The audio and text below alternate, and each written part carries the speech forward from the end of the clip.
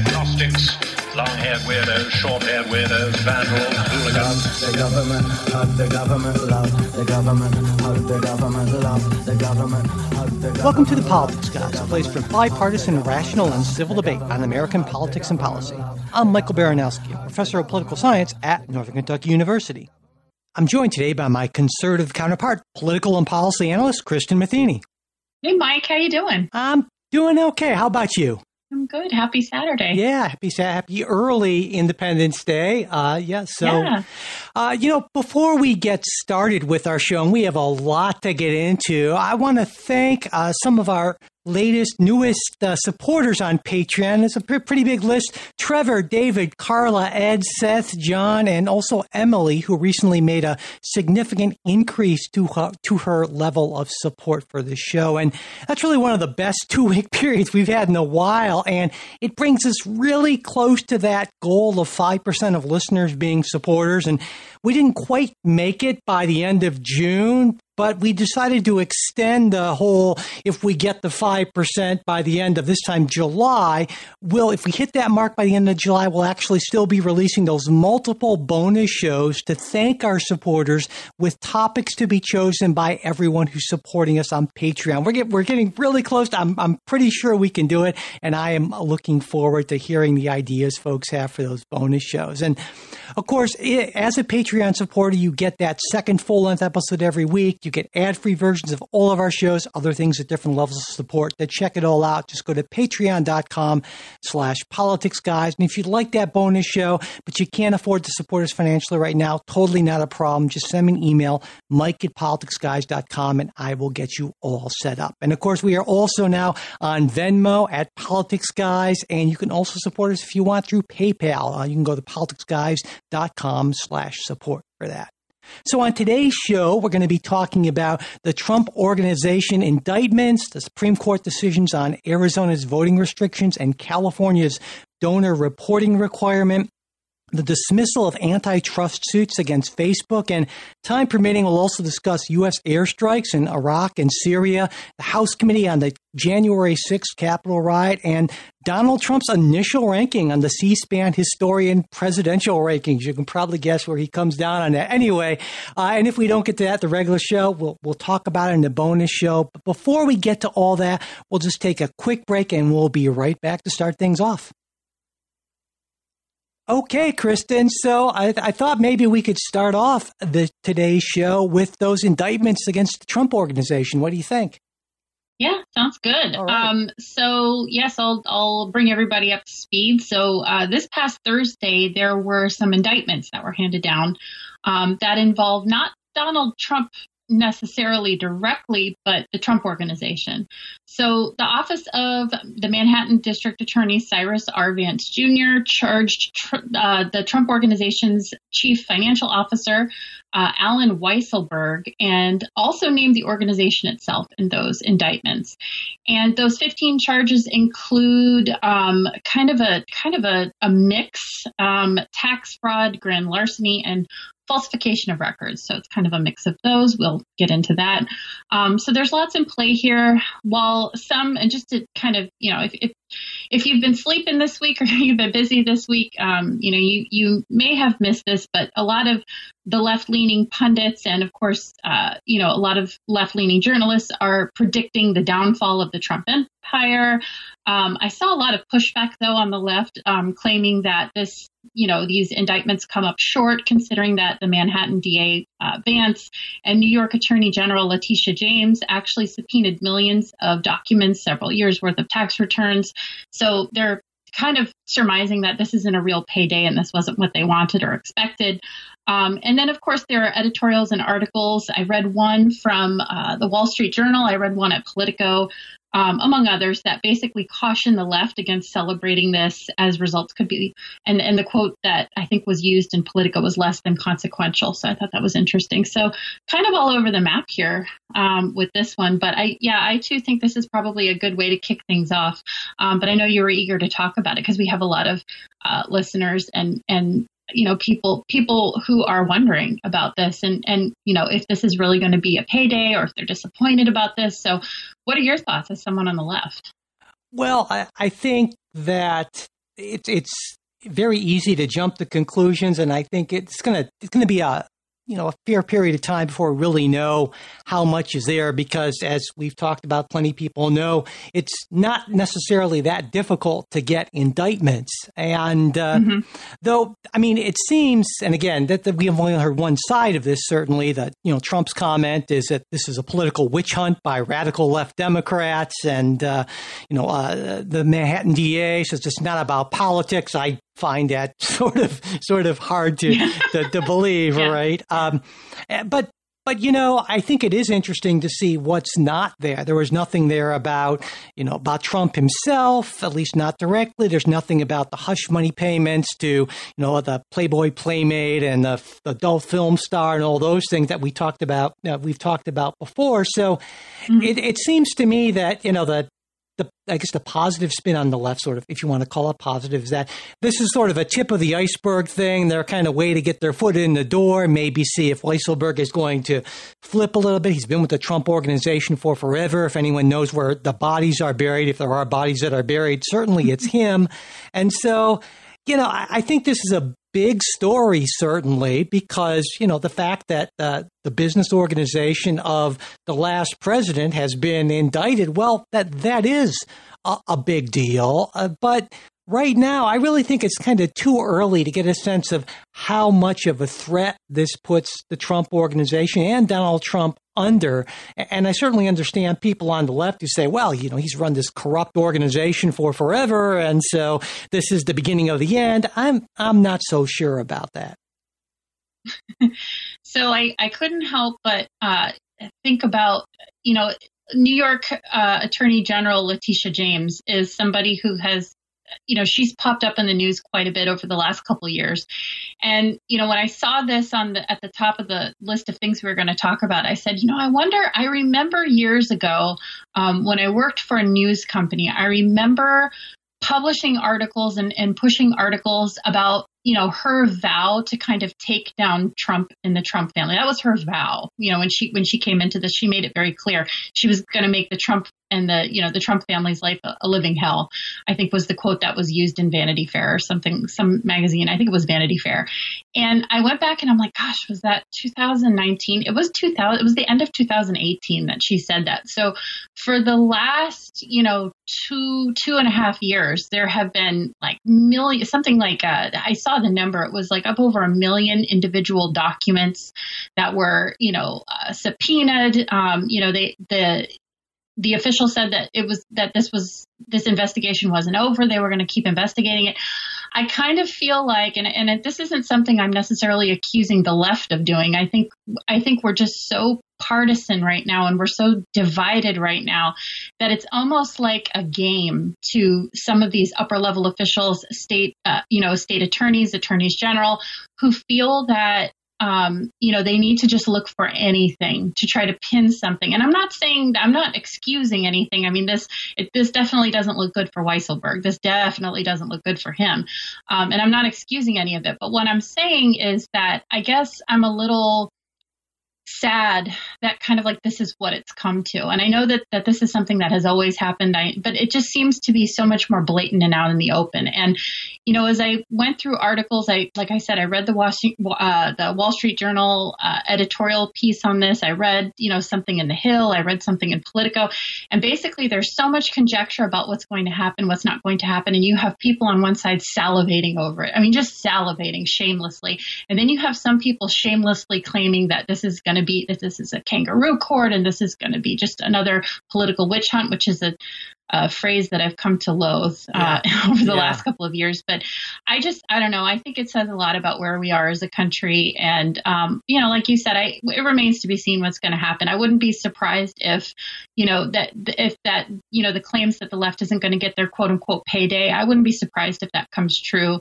I know that there's a lot of hope on the left that Weisselberg is going to flip. And he's going to, like you said, he's tell the feds where the bodies are buried. But, it remains to be seen. I'm sure it's not the last time we'll talk about this. Yeah. I mean, this will definitely be a while. And I think there will be other charges as well. And this is going to carry on for a while. But, the salivating thing on the left, I understand that in a way, because if, as many people do, and I think understandably so, they believe that Donald Trump is a deeply corrupt individual, then it's hard not to want to see somebody who you believe is just a bad actor in so many ways to get justice in that sense, to get what he deserves. And so there's that line, I think, between wanting to see justice served and that kind of schadenfreude, and that's a difficult line, because two things at the same time can be true. It can be true that this is both a political prosecution and also that Donald Trump is deeply corrupt. And so what do you do if he's deeply corrupt, but it still be political? Well, it would seem to me to be wrong to not prosecute him simply because he's an ex-president. I mean, he's certainly the ex-president with the greatest, I guess you call it, business empire of any, I think, ex-president we see. I mean, Mitt Romney maybe clearly had some, he wasn't an ex-president, but, maybe unfortunately. But so I guess that Donald Trump in so many ways is just a unique individual, and it just creates a series of really vexing problems. And certainly I want justice to be served. And there's a part of me, and I'm not proud to admit it, that would probably smile a bit at the picture of Donald Trump in an orange jumpsuit, and that's, I'm not proud of that, but I'll admit it, because I think that he is just a deeply flawed and just kind of bad individual for various reasons. And, that's kind of where I'm at on that. When you're talking, I'm thinking, one thing that I try to do a lot is I try to put myself in your shoes, in the shoes of somebody who doesn't feel the way I do and doesn't vote the way I do. Because I think that's something that, we sorely miss right now with all of this partisanship is there was a time when we could come together and we could at least have some empathy or a level of sympathy. And I think that the closest thing I can think of on the right, and those who are listening who are, fellow conservatives, Republicans, might be able to understand this, is the way that a lot of us feel about the Clintons, or the way a lot of us now are starting to feel about Joe Biden and, the Biden family. And I'm not trying to make it is in many ways an equivalency that doesn't exactly work. And I'm not trying to detract. I'm just trying to say that I think that we can at least understand where people on the left are coming from. And I think there's a level of understanding when, I think with the Clintons, I've kind of come to the conclusion over and over and over again. I'd love to see Hillary Clinton in an orange jumpsuit too. So I get it. And I'm not proud of it either.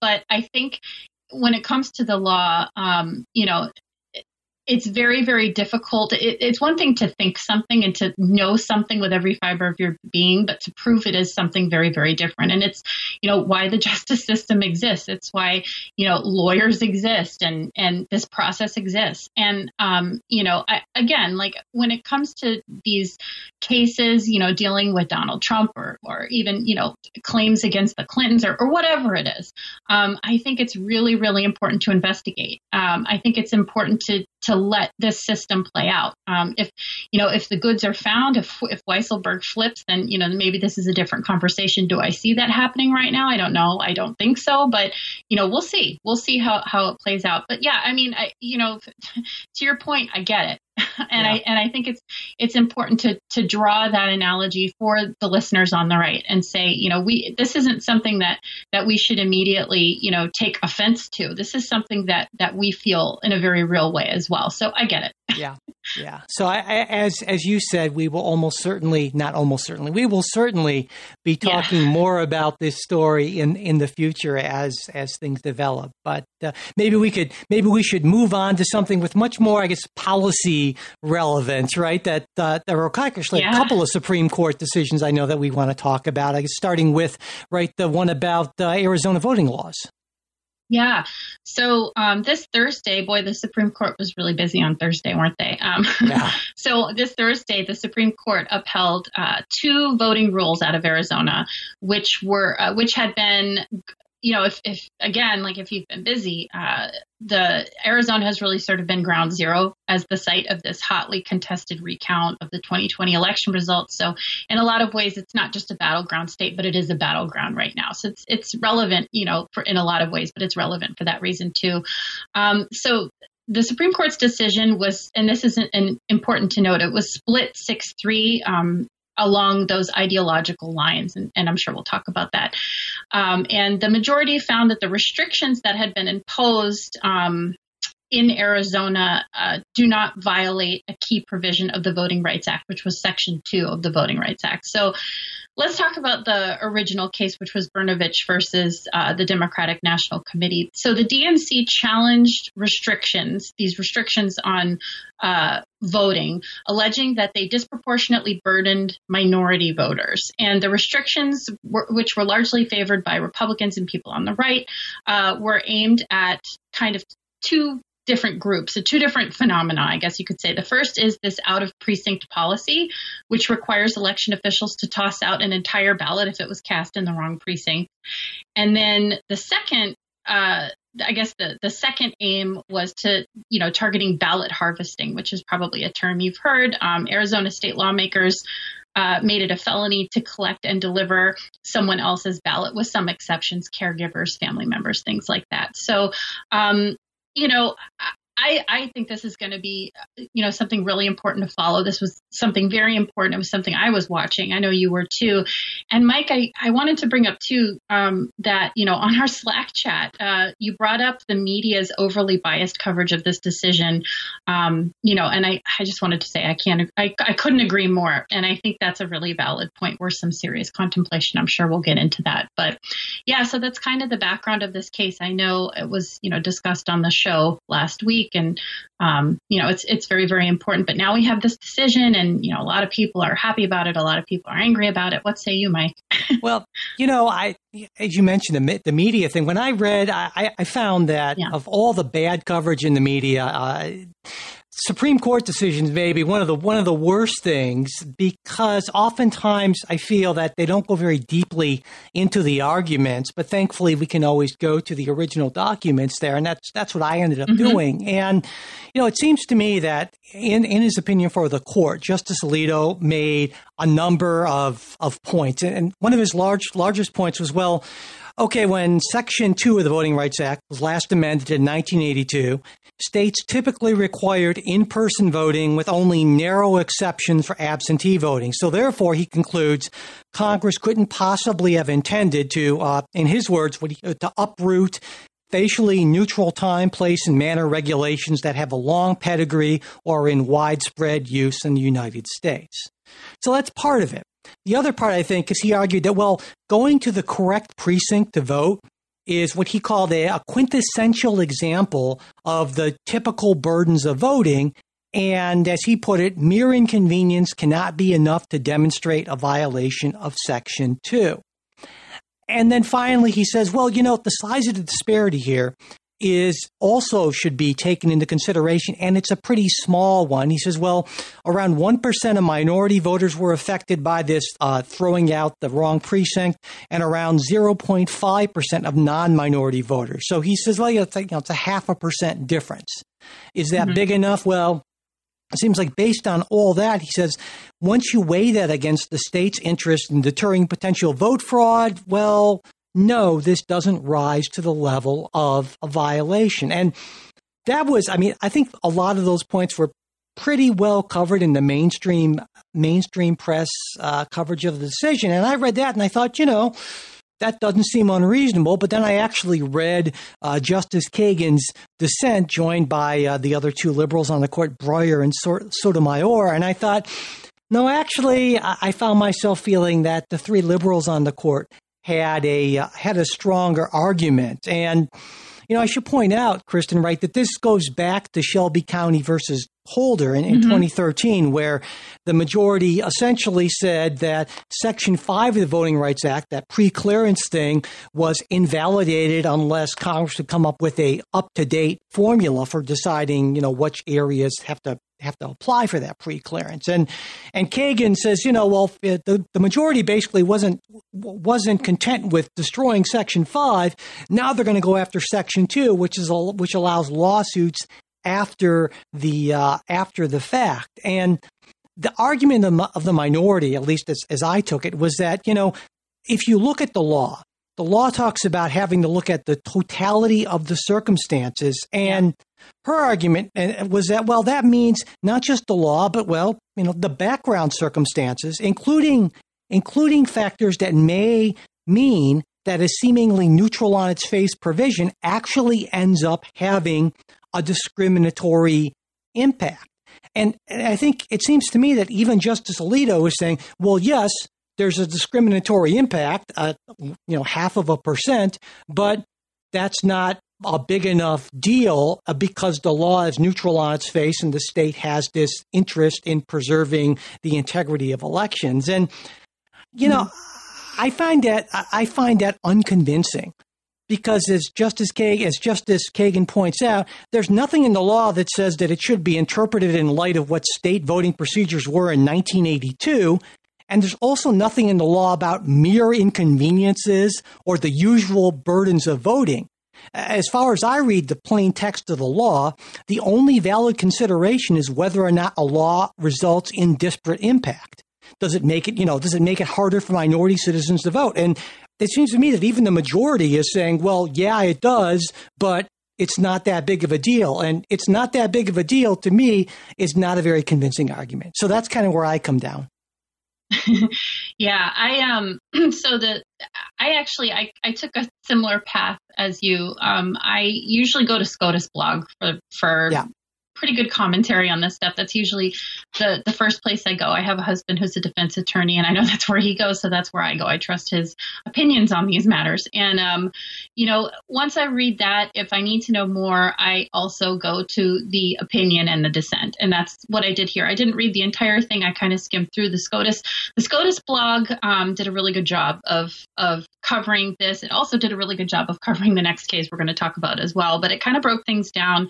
And I saw things along the same lines. I saw kind of two different ideologies in play. Again, it was split 6-3. And it's easy to say, well, these are conservative judges. They're siding with Republicans. But as we know, there are some wild cards in there. The conservative judges don't always vote along those ideological lines. So I was interested. I was a little surprised that it was a 6-3 vote on this. I definitely thought it might be closer.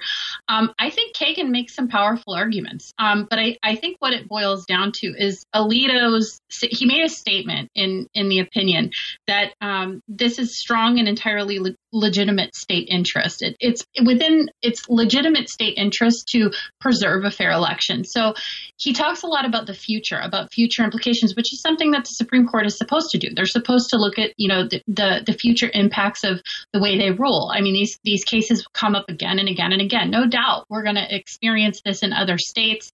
We are experiencing this in other states where, there are calls of, mass amounts of voter fraud in 2020. It's not the last time we'll hear about it. And so whatever they decide here, whatever the opinion is, it will stick and it will become, part of the pantheon of cases that we talk about whenever we bring up a big issue like voter fraud. But at the same time, I think Kagan makes a really powerful case. I couldn't help but think of, I have a friend whose husband he's a physician, and he works, he's a government doctor. He works on a very, very, just coincidentally works on a very remote Native American reservation in Arizona. And I started thinking about, some of the original case and some of the articles I read in the news about this case, how, especially in Arizona, you have these very, very remote places where, people live and they're not able to get to their, precincts because they're too far away. They're such big areas that they're not able to get to their precincts. They have to have their ballots delivered to them, which is technically, ballot harvesting if it's not by somebody who's approved to deliver those ballots to them. And so, I tried to put myself in the shoes of somebody like Justice Kagan, who I don't often agree with. But, I think she makes a very valid argument for the fact that, when it comes to, the Voting Rights Act, Section 2, it's pretty black and white. The measure isn't necessarily what the motivation was. It was, were people discriminated against for whatever reason? And, I think you could make a really solid case for the fact that they were discriminated against in this case. But I also see, Justice Alito's point that he's making that, this has some, this is very impactful and it has some far reaching effects. This will come up again. We have to think about the future. Having, people voting and feeling good about their vote and feeling like elections are fair is extremely important to, the preservation of our republic. I mean, it's, the very foundation of what we believe in as Americans. And so I hate to say that I see both points here. I mean, maybe it's a good thing, maybe it's a bad thing, but I really do. Yeah, no, I totally understand that. Like I said, I thought that Alito made some important points about the state's interest and integrity of elections. And now, certainly on the left, a lot of folks will say, well, why are these questions about the integrity of elections? Well, because Donald Trump and others are repeatedly make false claims about stolen elections, and you have that kind of crazy, inexperienced cyber ninjas group that's doing their own kind of highly questionable audit, right, and all that sort of thing. But one thing I'm glad you mentioned was about the rural voting, because what a lot of people don't know, and Kagan pointed this out in her dissent, is only around 18% of Native American voters in rural counties in Arizona actually get home mail delivery. 18%. And for a lot of them, she says, delivering a vote, to a post office box, a post office, requires a trip of somewhere between 45 minutes and 2 hours. I mean, that's a pretty big deal, because around a little over 5% of Arizona's population is Native America. And as you might expect, in the last election, Native Americans went overwhelmingly for Biden, something like 5-1 for Biden over Trump. So it's understandable that, I think people on the left would look at this and say, well, this is clearly a way of trying to make it harder for a really huge Democratic constituency to vote. And it does seem to me to be, a pretty clear disparate impact here. But having said that, I agree with the dissenters here, but my question is, well, what sort of standard is there? Because it seems to me that just sort of random variation is going to likely mean that minorities and non-minorities are going to have their votes thrown out at different rates or at different participation rates, So what if, in this case, with the incorrect precinct ballots thrown out, the difference, as Justice Alito cited, was 0.5%, 0.5%. So is that significant? What if it were 0.1%? What if it were 0.01%? I mean, at what point do we say, well, this is just kind of statistical noise? And at what point does it rise to the level of a significant difference? And I think that's important, because even though Alito says, well, it's not a big deal, well, okay, 0.5% isn't a big deal. Well, let's recall that Arizona is a state that Biden won by 0.4%. So, I mean, true, it's marginal, but a lot of these elections are decided at the margins. And I don't have an answer to what is so small that it's just statistical noise, but it seems to me that 0.5% is big enough that it's not just noise and that there is an impact, which is why in the end, even though I think Alito and the majority make some good points, it's hard for me to see that those arguments as being as compelling as those of Kagan, Breyer, and Sotomayor. Yeah, I agree, kind of going in the opposite direction. It's funny because it's hard to remove your biases. It's Sure. hard to say that you're not a political person, because we are political people. And, we do talk about policy, and we do try to have this polite conversation, and we try to understand the other side in these, civil debates, just like our message of Politics Guy says. We try to have these civil debates, but it is very, very hard to remove your bias. And, again, like like we said about the, in the last story, it's not something I'm proud of. It's not something, nobody's, proud of their biases necessarily. They exist, they do. And it's very, very difficult for me to say that, like you said, that this small amount of this small discrepancy wouldn't have a gigantic impact. And of course, I voted for Donald Trump. I would have loved to have seen Donald Trump won Arizona. And so, my political leanings tell me one thing. If I look at this from a policy perspective, I'm not sure where I fall. If I was, well, first of all, I'd be a terrible justice, because I oftentimes see both sides, and I have to really think about it. But the more that I read, Alito's opinion, I saw some really good points being made. And rather than just jump to conclusions that, the conservative, ideologically conservative justices are right, I wanted to see both sides. I get the points that Kagan's making, and I hope that came across when I was talking about her dissent. I get it. And I think they're worth paying attention to. And I think that the fact is that, political Kristen, Kristen, who's been a political strategist, of course I side with Alito. But if I'm looking at this fairly, and if I'm trying to be, wonky, and, if I was a justice and I was looking at this, I don't know where I would fall. I think I would need to delve into this more and discuss this more. I have to say, like, I am happy about the outcome, because I think it's going to, maybe affect elections and bring a fair election. But I think Kagan makes some darn good points, and I'm glad we kind of agree and kind of disagree on this, because maybe I will make up my mind in the coming days. I plan to read more about this, it's something I really want to think about more. Let me ask you this. Let's say that the discrepancy in incorrect precinct ballots thrown out, instead of being 0.5%, if it were, say, 5%, would that make a difference to you? You see what I'm saying? I see exactly what you're saying. Or let's say it were 20%. Let's say that it were 50%. Is there a level at which minority votes would be thrown out that you would say, well, wait a second, this is just clearly on its face discriminatory in effect?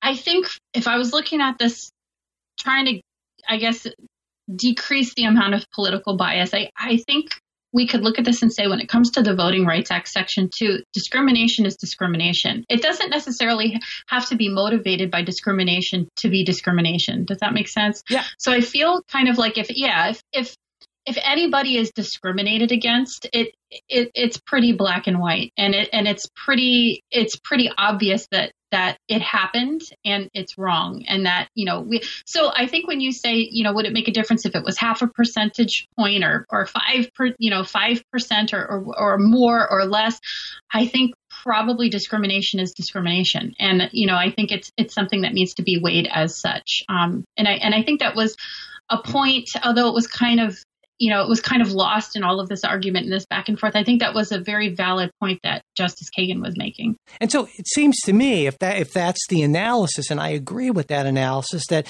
given the fact that the Constitution gives Congress the right to make federal election regulations, pass laws about these sort of things, that therefore, if conservatives may be unhappy with Section 2 of the Voting Rights Act, but the answer isn't to expect a conservative activist court to interpret the law in a way that kind of twists it, but the answer would be to amend the law or rescind the law if they don't like it. I mean, this is something I know that for years, first Jay and I and you and I have talked about as well, is that, it shouldn't be the job of the courts to put their thumb on the scale and interpret the law in such a way that, meets with their ideological predilections. It should be, Congress gets the right to actually make the laws, and whether it's judicial activism on the right or on the left, that's problematic. And see, I guess in the end, it seems to me that when I look at the plain text of the law, it seems to me that Alito and the majority are jumping through a lot more hoops to interpret it in a way that is not consistent with the plain text to get to the outcome they want. And so I see them as being more activist than Kagan and the other two dissenters in this. Well, again, I go back to Alito's statement, and I think this was brought up. I think this was brought up on the SCOTUS blog. But there was this statement that political motivations don't always equate to racial motivations. Sometimes, political motivations are also racial, but it's important to kind of dissect the two and to say, okay, so if we're looking at this as an issue of possible discrimination, no matter what the motivations were, whether they were political, whether they were racial, whether it was both, I think, again, there's this kind of nagging little voice in my head that says Alito makes a really good point about the fact that, if we don't have confidence and faith that our elections are fair and that, everybody who is, eligible to vote gets their vote, and that, if we lose confidence in this system, then, this is a legitimate argument and that it holds a lot of weight moving forward, because again, like I said, this will come up again. It's sort of like when I start to find myself, when I read Kagan's dissent and I start to find myself saying yes, and I agree with what you say. I do actually agree with what you say, but there's this part of me that says, but which one is more important? Is it the faith in the election process and everything that we've kind of staked our claim on as Americans, or is it the issue of discrimination, which comes up in the Voting Rights Act? And I think you make a good point about possibly rewriting or changing or altering the law rather than sticking your finger on the scale of justice. Yeah, and that's kind of where I come down. You make some very good points, as Leo did, but in the end I say, okay, fine, but that's a job for democratically elected legislators. It's not a job for an unelected, unaccountable in that sense court to make those decisions, to make policy. So, yeah, but I know we also have another big Supreme Court decision to talk about, but before we do that, let's just take a quick break and then we will just be right back and talk about that one. Okay, Kristen. So yeah, there was that other big Supreme Court decision, as you said, end of term, all kinds of stuff going on. This time, not Arizona, but California. California, yeah. So like I said, Thursday was a busy day for SCOTUS. So this past Thursday, the Supreme Court struck down a requirement in California saying that nonprofits and charities in state operating in the state of California must provide the state Attorney General's office with the names and physical addresses of their largest donors. This was a 6-3 decision that was split along those ideological lines, and which is interesting to point out. And the original case, to go back to the original case, like I did in the first case we discussed, which was Americans for Prosperity Foundation versus Bonta, there were arguments that were brought from these nonprofit challengers that this requirement violates the First Amendment and that it deters contributions and donations, particularly those big contributions and donations. This is when I wasn't following this one as in detail as the Arizona case.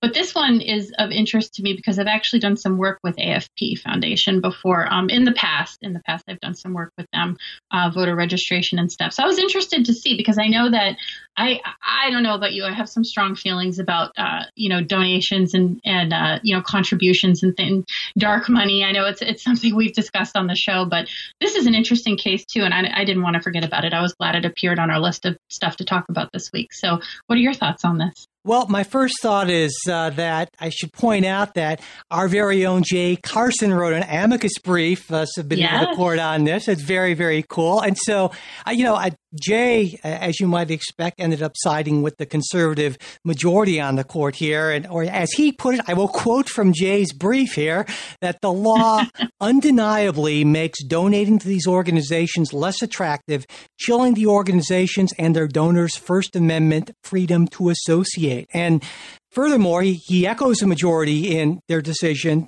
arguing that in a string of precedents, the court has held that the exacting scrutiny standard required here means that the state has to convincingly show a substantial relation between the information sought and a subject of overriding and compelling state interest. And as Chief Justice Roberts points out, in something like over 60,000 charities have to renew their registrations each year. They all filed this required IRS form, but he said, quoting from the trial judge's ruling, there was not a single concrete instance in which the pre-investigation collection of a Schedule B, that's the form, did anything to advance the Attorney General's investigative, regulatory, or enforcement efforts. So basically the court said this just seems to be some sort of state of California, well, this might be administratively convenient for us, which isn't enough of an interest in the majority's opinion to sort of override that possible chilling effect on free association.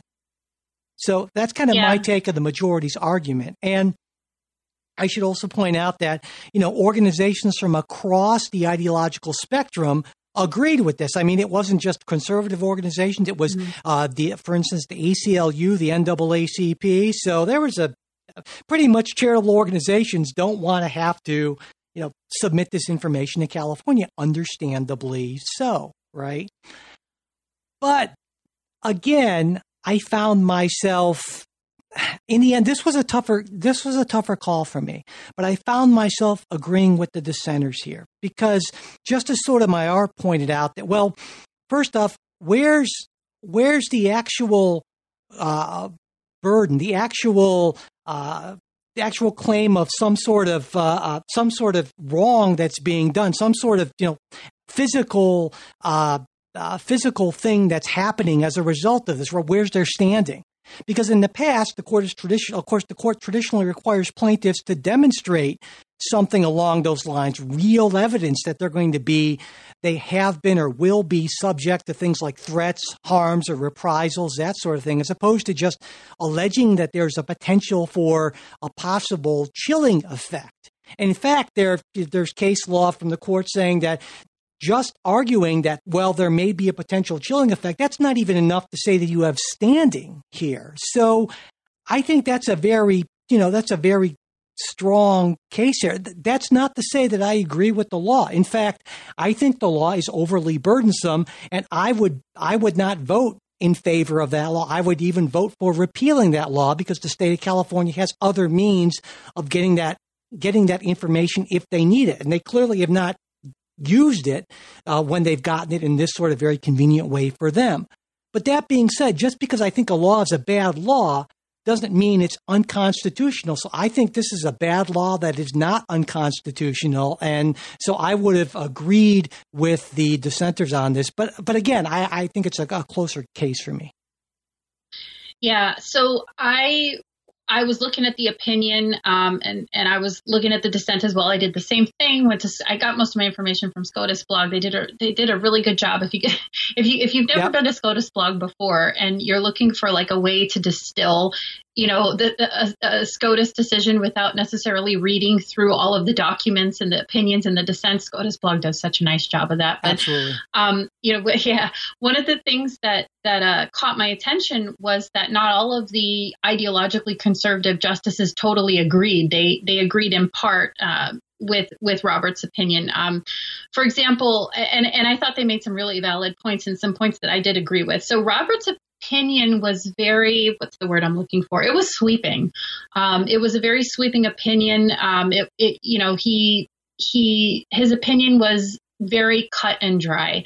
And I liked actually that like Justice Clarence Thomas, Justice Alito, I think Neil Gorsuch actually joined Alito in his statements, but they were sort of arguing that the court shouldn't have found that this requirement was unconstitutional no matter what, that there are kind of like shades of gray here, which I think there are some people who believe that the Supreme Court shouldn't really pay attention to those shades of gray, that things are very, they come down on one side or the other.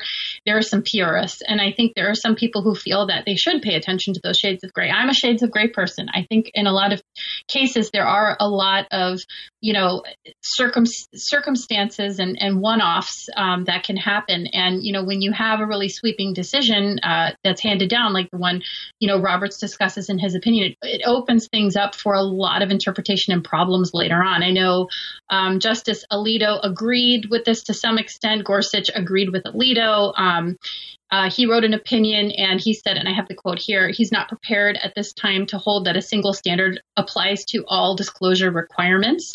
And he did not agree that the Supreme Court's cases have broadly resolved the question in favor of exacting scrutiny. And I think these are really valid points. And I think they're not exactly the point you were trying to make, but I think they kind of go along with what you were trying to say. And I agree. I agree with all of these points that these justices are making. Yeah, it drives me crazy. And to the point you make is that when you read the coverage of these things in almost all of the media, aside from specialized media like SCOTUS blog and things like that, it's all, on the left, it's all Supreme Court conservatives hate democracy, or they've struck a blow against, like they're these evil people sort of twirling their mustaches as democracy is being run over. It's just, and it's hard for me to take that seriously. That may be the practical result, but when you read the opinions, I think, as you point out, like you, I'm a shades of gray sort of person, and I do think, especially the reason why this was difficult for me is because this does seem to me to be a bad, overly burdensome law, and so there's that kind of pulling me, against it, but. As I've argued for years that just because a law is bad doesn't mean it's unconstitutional, and I don't want the court necessarily stepping in to say bad law, because that's not their job. That's the job of the legislature, and so that makes me, judicial activism either way just kind of makes me deeply uncomfortable. And it seems to me both sides tend to say, well, we don't care how activist the court has to be, just so long as they reach a decision that I like. And I just have a huge problem with that. Definitely. I think I can't remember who made this statement. I saw a quote not too long ago, and it was, I'm going to butcher the quote, but it was something like, it may have been Thomas Massey who made the quote. I can't remember who made the quote, but it was something along the lines of like, if you always have the same opinions, or if your opinions never change, it makes you an extremist or an activist. And so for that, I guess I adopt that mentality that the shades of gray matter. Yeah. And that a lot of times when we see these like sweeping decisions, and I agree with Roberts to some extent. I remember I was looking at the opinion, and I started thinking about this, and then I was relieved to see that Justices Thomas and Alito kind of stepped in and said, "Oh, wait, but those shades of gray." And it's funny because Thomas isn't usually one to point things out like that, so it kind of caught me off guard that he did. But I think this is a really good example of when those shades of gray come into play, and when we have to pay attention to them.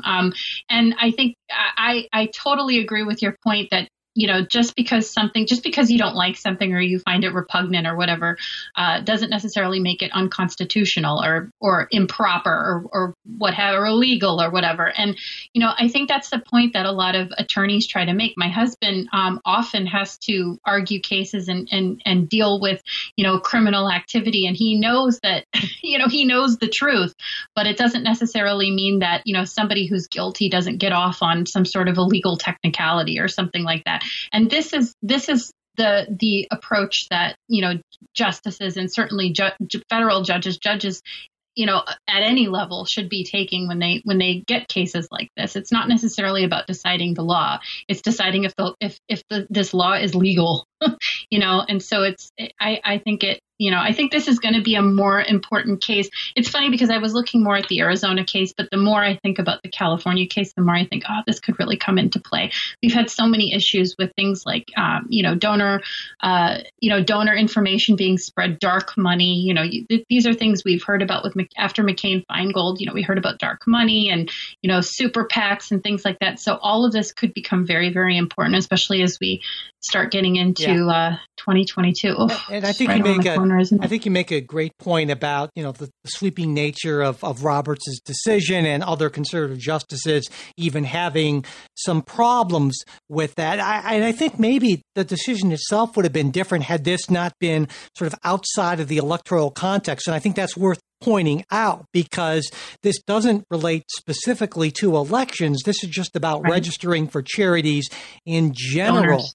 And so therefore there's maybe less of you can argue there's less of an overriding compelling state interest. And so, had this been about specifically election disclosure, I think the court might have reached a different decision, but kind of like you and like some of the other conservative justices and certainly like the liberal justices, I do not think that the sort of sweeping decision that we saw from was entirely appropriate. I don't think it was appropriate at all. Obviously, I would have voted the other way on that. But yeah. All right. So, before we move on to something that's not Supreme Court related, we're just going to take one more quick break. We'll be right back to talk about antitrust suits against Facebook. All right, Kristen. So you are our go-to person for Facebook. We always try to talk about the social media giant when we're doing shows together, given your vast experience, for better or for worse, right? So Facebook was again in the news this week. It was, and it'll always be in the news, Mike. So this is a big case that's been kind of ongoing. It'll come back. Don't worry. We'll be talking about this again. So at some point it'll go to court. It'll become something in the news more frequently. But on this past Monday, so earlier this week, U.S. District Judge James Boasberg in Washington, D.C. Granted Facebook's request to toss out dismiss lawsuits filed by the Federal Trade Commission and attorneys general.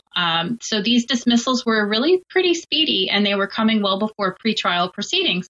And I have to be honest with you, I wasn't surprised that this outcome came. The simple statement is that it was a technicality. The lawsuit was legally insufficient, was what the judge said, and as it did not contain a strong enough argument to support these monopolization claims against Facebook. And we'll get into that too. So the judge kind of left the door open and said in 30 days, an amended lawsuit could be filed. And you better believe they're working on that probably pretty diligently right now. The judge also said that the 46 states that filed suit, and this was back in December, I think we talked about it back in December, actually took too long to bring the case. And so again, like I said, the ruling isn't a huge surprise, but as with anything social media oriented, it brings up a lot of bigger issues. And some of those bigger issues are, the influence and power of social media, but really big tech and massive corporate entities like Facebook. And then I think the legal issue here is the difficulty of successfully bringing and winning these like huge kind of colossus antitrust cases, which I know we've discussed a little bit in the past. But yeah, this is something I obviously was paying attention to because I deal with social media literally every single day. It's what I get paid to do. And it's what I've been, what I've done. I've worked on political campaigns. I've worked in social media. So I know the impacts, and I know it's only getting greater. But as somebody who doesn't work on social media every single day, Mike, I'm curious to know your thoughts about this. Well, I got to say, it's a lot of egg on the face of the FTC because you would think, given how prominent this is, that the fact that it's thrown out for being legally insufficient, that's right. I feel like someone should lose their job over that. That's pretty bad. If you can't even make that, you would think that one of the first things you would make sure that was in your filing was some pretty strong evidence as opposed to, well, they're a monopoly, just take our word for it. I mean, there should be more than that, right? Because basically they just alleged that Facebook had market share of over 60% and that no one else is close, Yeah. And he said, he said that the allegations don't even provide an estimated actual figure or range for Facebook's market share at any point over the past 10 years. Like, wow. I'm not an attorney. I've never been to law school, but that would probably be the first thing I would do, in my filing. So that seems pretty bad to me. And it's hard for me to believe that they would be that incompetent. So maybe that goes more to the case of, well, how do you determine, how do you get good numbers on that? And I'm sure they're working on that right now, as you pointed out, because, what is the market here? Facebook basically, it seems to be arguing that, well, we're competing against everything, every form of communication that there possibly is, carrier pigeon, telegraph, you name it, and I mean, I'm not exaggerating that much, which the judge basically didn't buy that, but clearly, defining what social media service is, that's not necessarily a clear sort of thing. And I think it's likely that the FTC can make a case that Facebook exercises monopoly power, but again, it's tricky. And I think maybe this goes more toward a problem with antitrust law. And because, of course, antitrust law was written long before, at least the basic antitrust law was written long before our world today, in which these companies aren't even charging directly for their product. And so I mean, both sides, seems like Democrats and Republicans want to make some changes here. I don't know in our political environment we're going to see that sort of thing, but it seems to me it's high time that we update antitrust law to kind of deal with the sort of modern economy. And it seems to me also that this is something that I would hope that Democrats and Republicans, at least enough, can agree on, that good competition, good, robust competition is something that we should all agree is a positive thing. But I don't know. I'm not necessarily all that optimistic about that happening. So going back to your point about just the level of incompetence of this and how surprising it was they couldn't muster enough evidence to even be able to present the case in trial. 46 attorneys general. It's not like we're dealing with a couple of attorneys general and they're trying to whittle together a case. 46 attorneys general, like presumably the at the highest levels, some of the best legal minds in 46 states. And these are, people who are Democrats. These are people who are Republicans. These are people who are, coming together on this. You'd think, and this again was my frustration. You'd think that they would be able to come up with something good. Again, reiterating your point that, there would be more evidence than, we think, they have more than 60% of market share. But it's really astounding. But, what was really interesting was I can't remember if it was Tuesday or Wednesday, but I subscribe to all of these kind of like big techie type magazines, and, I get emails with featured articles. And I read an article, I think it was Tuesday, I think it was the day after this all happened, that Facebook, it was almost just like the most incredible timing. Facebook hit a value of $1 trillion. And it's, potentially one of the first companies, if not the first company to achieve that. Now, this is an estimated value, but the fact that you make a really good point about people coming together on both sides and seeing that we have a problem here, but maybe this is a case for rewriting those really, old antitrust laws and considering the ramifications. We're dealing with an entity, like I said, a colossus, the likes of which we haven't seen a Google, we haven't seen a Facebook. I mean, you could argue that there were certainly monopolies in huge companies 100 years ago, but there's virtually no limit to the amount of value and the amount of resources that these companies have. And they're only growing. They're only getting bigger. I mean, as Facebook, they've acquired, bigger companies like Instagram and WhatsApp, but they're also kind of snapping up these smaller companies to eliminate the competition. Thousands of these smaller companies have been snapped up by these like big tech juggernauts. There's no limit to the amount of growth. I mean, we have no idea what these companies are going to look like in 3 years, at the end of the year, 5 years, 10 years down the road. And so that's why I brought that up. I agree with you. I think maybe this is good time to look at things like healthy competition and how a modern market, how the market has changed, and possibly accounting for that with rewriting these antitrust laws. I'm not saying that that it is a monopoly or it isn't a monopoly, but I think it's worth looking at, because we have no idea how big Facebook is going to become, or I always lump Facebook and Google together because they're similar in a lot of ways, but this is something so new, and I feel like we gain steam. We start talking about it. I remember talking about this with you in December, and saying like, this is going to be a big deal. And then it kind of gets washed away by other news. And it seems to come up again and again. So if we're serious about it, let's talk about it. And this is a good opportunity for both sides to come together and do this in a legislative way. Yeah, I certainly agree. And I think, when you come into court with sort of a legal framework that is outdated, maybe unclear about how it applies, and then you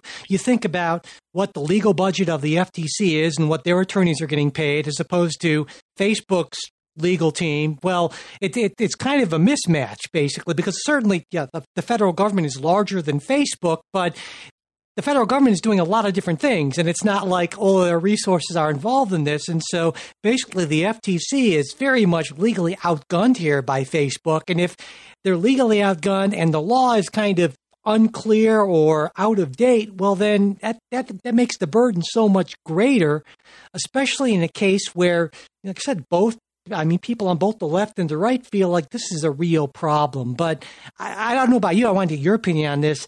Even though I think that in a previous era, maybe this would have resulted in some sort of marginally bipartisan legislation, I just see it as being unlikely that either side is going to want to compromise enough to actually give the other side a legislative victory. What do you think? Yeah, unfortunately, I agree. It's funny because the 46 attorneys general that you pointed out, and I pointed out earlier, they were obviously, it was ideologically bipartisan. And so for just a moment in December, there was a moment where I thought, wow, this is something really big. No one pays attention to this, but I'm so glad people are paying attention to it. This is something really big that we can come together on. And look, you've got these attorneys general, you had, people in Congress on both sides of the aisle were speaking out about this. You had Mike Lee on the right, and you had people on the left who, and it seemed like for a moment we might come to a consensus. But at the rate things are going now, unfortunately, I disagree because, or I agree. I mean, with you, I disagree with my previous view that I don't think that it's going to hinder things. I do think it's going to hinder things, and I have some predictions about what will happen, but I think that the only thing I can say will definitely happen is that this will keep coming up and this will keep getting kicked down the road. I mean, in 30 days, I have no doubt that the FTC and the attorneys general are going to come with an amended lawsuit, and I have no idea what's going to happen at that point. They're working on it, but it's again, like this would be a great opportunity for them to both sides of the aisle to come together. And I just don't see that happening, unfortunately. I hope it does. I should point out on the attorneys general side, I think maybe they might have known. It wouldn't surprise me if they knew that their case was going to be thrown out because of the time limitation, that there was a high likelihood. And so while they're not eligible to refile because of that, and so I could sort of see attorneys general saying, you know what, this is a popular issue with the public. We'll sign on to this, even if there's a low likelihood of success. We're on the right side of this sort of for political reasons. But the FTC's case, I think that the insufficiency, that's a lot more of a real problem and harder to sort of dismiss or understand, I guess, in that sense. So, yeah.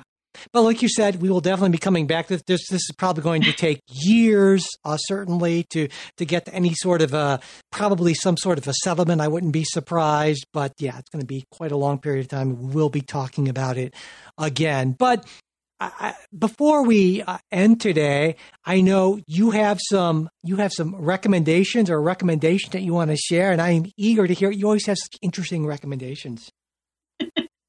Yeah, so I have one, and actually I have you in mind with this recommendation, cool. Mike, because I know you're of the vegan persuasion, and I know probably some of our listeners are too, vegetarians, vegans, maybe they have dietary restrictions or whatever.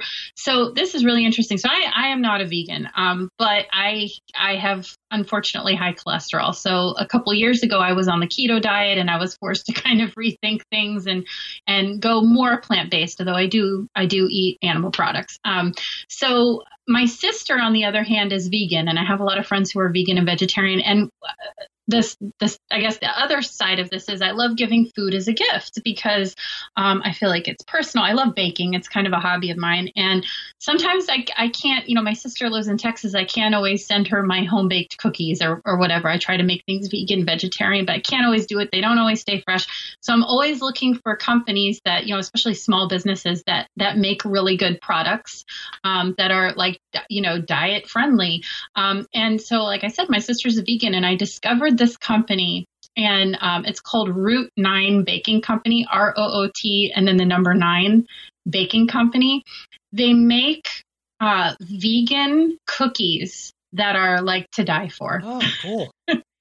And it was so funny because they're obviously it's not cheap to send cookies, but they're a lot less expensive than some of their, non-vegan counterparts. And again, like I'm not somebody who is a vegan. It's, sometimes when I try something that is vegan, it does taste different and I don't like it as much.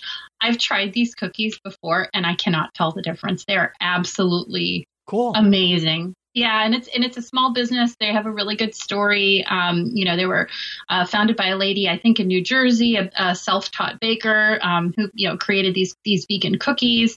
And I wanted to recommend it, and I had you in mind when I tried one. I was like, I got to tell Mike about this. Excellent. Oh, thank you so much. I really do. Yeah. I definitely want to check them out because it sounds like that oftentimes finding tasty, high quality vegan options. It's better than it's ever has been, but it's still, it still can be kind of a challenge. So it's always great to hear about someone who's doing vegan stuff and doing a really good job of it. Excellent.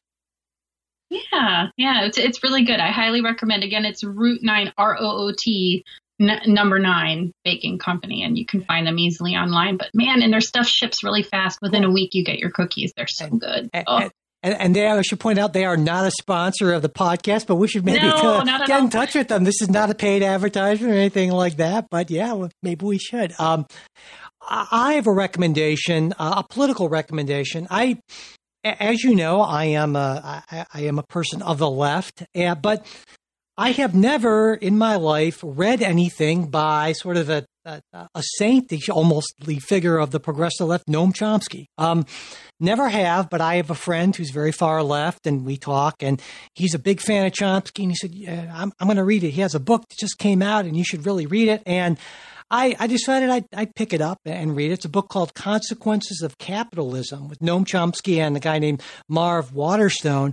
And what it is a series of very, very lightly edited lectures that they gave for a course that they co-taught at the university, I think it's University of Arizona in like 2019. So very, very current, very relevant. They even have an afterword about COVID-19. So very, very current stuff. And I got to say, I started out reading it and I was really into it because they started out talking about what they call sort of common sense arguments. What does common sense mean? And if you can control what people think common sense is or conventional wisdom, you can really control a big part of the debate. Like, for instance, if it's common sense that there simply is no viable option or alternative to capitalism, you kind of constrain a big part of the debate. Or if your common sense sort of view, your conventional wisdom is that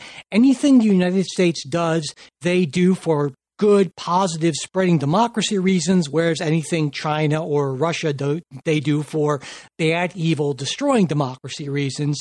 Well, that's going to affect how you see the world. And I thought, that's true. That's very important. And I think that provides a very useful lens to question our views and to look at the world. And so I read that and I was like, okay, cool. This sounds great. But then they proceeded in the rest of the book to totally forget about that and just basically say, well, here's how the world looks through our lens of the United States being evil and imperialist and so forth. And I was so very disappointed with it after that. But the first couple chapters they were really good. Then after that, it just kind of fell apart for me. So I guess, but I think that's a very valuable insight. So while I cannot recommend the book per se, I can say that if you happen to be in a bookstore and they are selling the book or a library, it's worth reading the first chapter or two, I think, for that insight. The rest of it, I think it's kind of preaching to the sort of America is evil, far left choir. And if you're into that, well, maybe you'll enjoy it. But if not, then there you go. But I thought I'd mention that sort of very disappointing, ultimately, experience I had with Noam Chomsky. I don't imagine you're a big Noam Chomsky fan in any case. I'm not I can't say that I'm a big Noam Chomsky fan, and I can't say I've ever read anything he's written, but, I'll take your word for it. It wouldn't be the place to start. So, but anyway, all right. So that does it for this episode, but as soon as we are done, Kristen and I will be recording the bonus midweek episode. We're going to be talking about the U.S. airstrikes in Iraq and Syria and whether or not the Biden administration has a different and maybe lower standard for intervention than the Trump administration even did.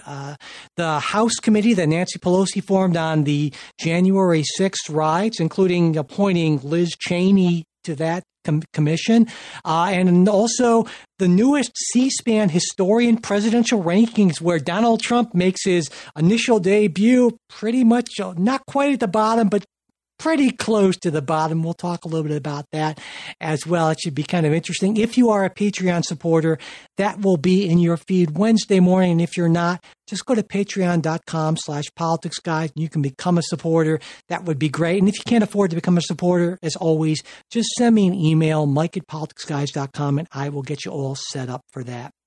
And also, we would really appreciate if you could subscribe to the show if you haven't already. Leave ratings and reviews. That doesn't cost anything. It really does help us. And especially if you could spread the word, sharing your favorite episodes on social media, however else you share things, that would be greatly appreciated. And if you want to reach us for whatever reason, our email is mail@politicsguys.com. We're also on Facebook and Twitter, and you will find links to that in our show notes. A special thanks to our executive producers, Bruce Johnson, Wilma Moreno, Andra Masker, Daniel Toe, Chris Wilkerson, and Ryan Beasley. We'll be back with a new episode next week. We hope you'll join us.